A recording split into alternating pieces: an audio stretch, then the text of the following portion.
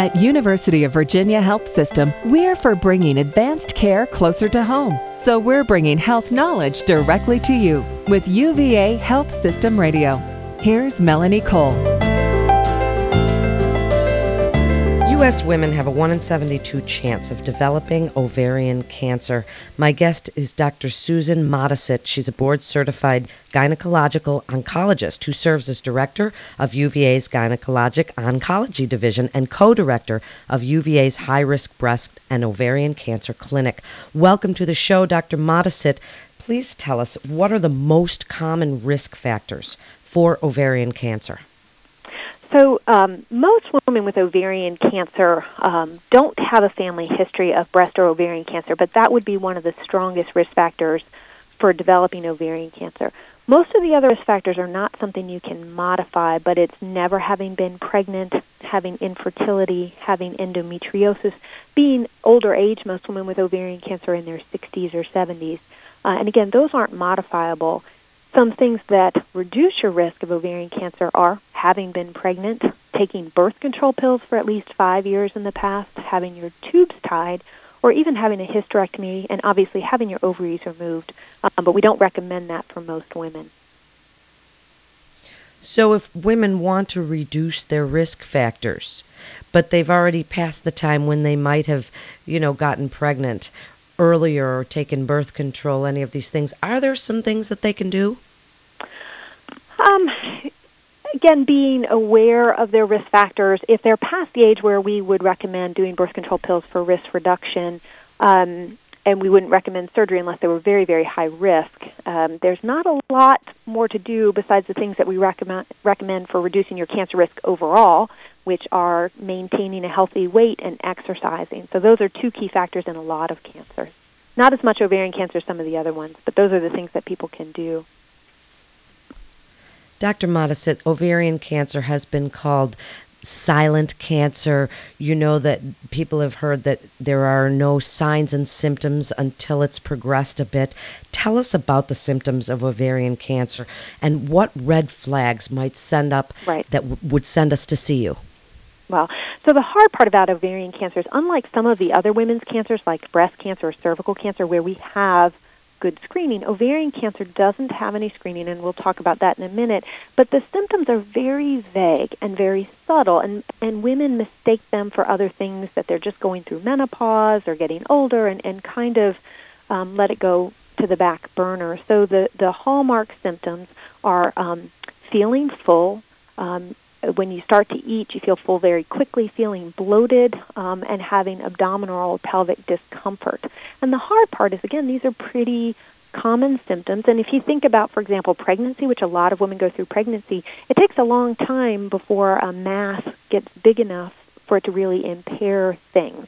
And so women often don't know that they have a mass on their ovary or their fallopian tubes until it becomes fairly obvious. So the hallmarks are bloating, feeling full, and abdominal discomfort, and that happens more times in the month than not. For example, it happens at least 12 times during a month. If it just happens once in a while, once a month, once every other month, that's not something we worry about. But if it's a persistent thing, they should come and talk to their doctor.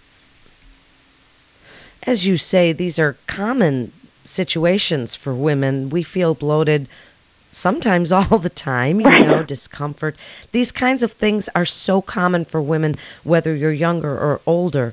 So 12 times a month or all the time, because that's the confusing thing, Dr. Modesitt, is that women don't know when they're being too alarmist. When do you really go see your gynecologist and say, I'd like to get checked for ovarian cancer?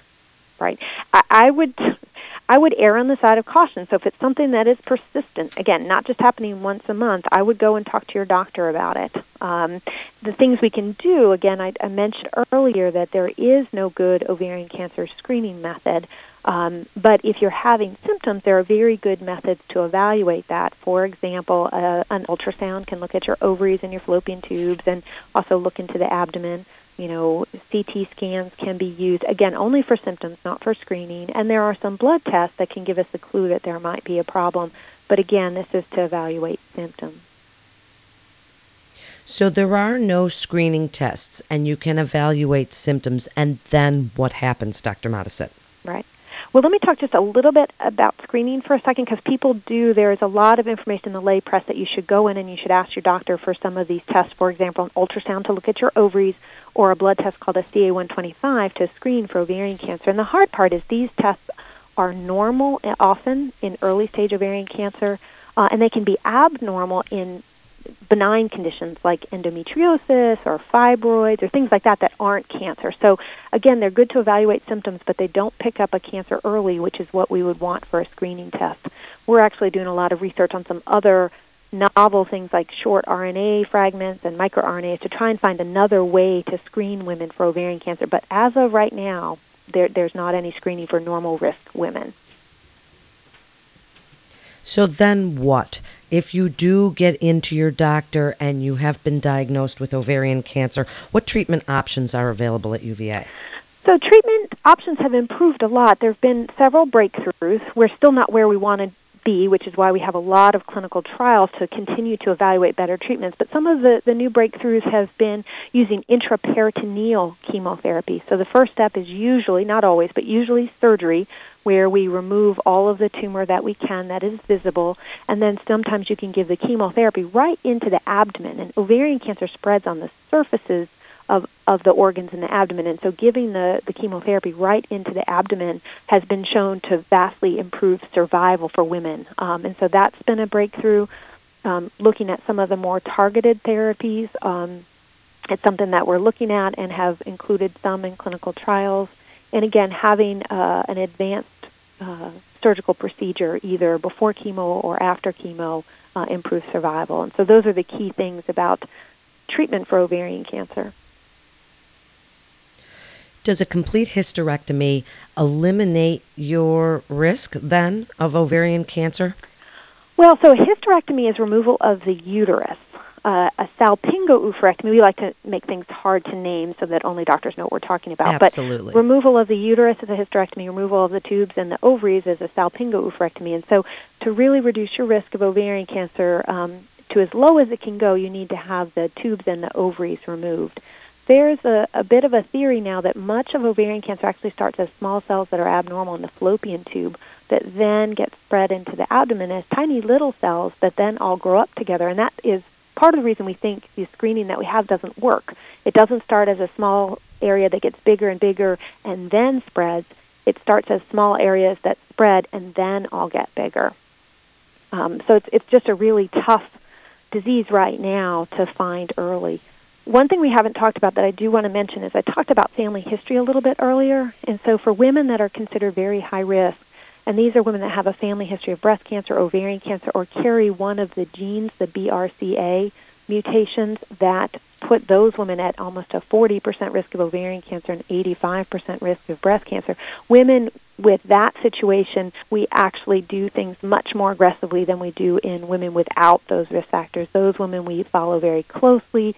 We do some screening, and we do recommend that they have surgery to remove their tubes and their ovaries once they have completed childbearing. Again, because we know the screening doesn't work very well, and they're just at such high risk. Instead of a 1% risk, they're at a 40% risk for ovarian cancer. So we don't want to take that chance, and so we do risk-reducing surgery. So if women have the BRCA gene, it puts them at a higher risk, and then it's just a much more aggressive approach to prevention. Please tell us, Dr. Modisett, why should women come to UVA for their ovarian cancer care? Well, there have been a lot of studies showing that you need to go to someone that's an expert, and so what's called a high-volume center for surgery, for the option of getting clinical trials or intraperitoneal chemotherapy. These are things that we do every day. And so the benefit of coming to UVA is you see women or men, physicians, who are top doctors for cancer and have access to all of the newest options. That's really great information. Thank you so much, Dr. Susan Modisett. And you're listening to UVA Health Systems Radio. For more information, you can go to uvahealth.com. That's uvahealth.com. This is Melanie Cole. Thanks so much for listening.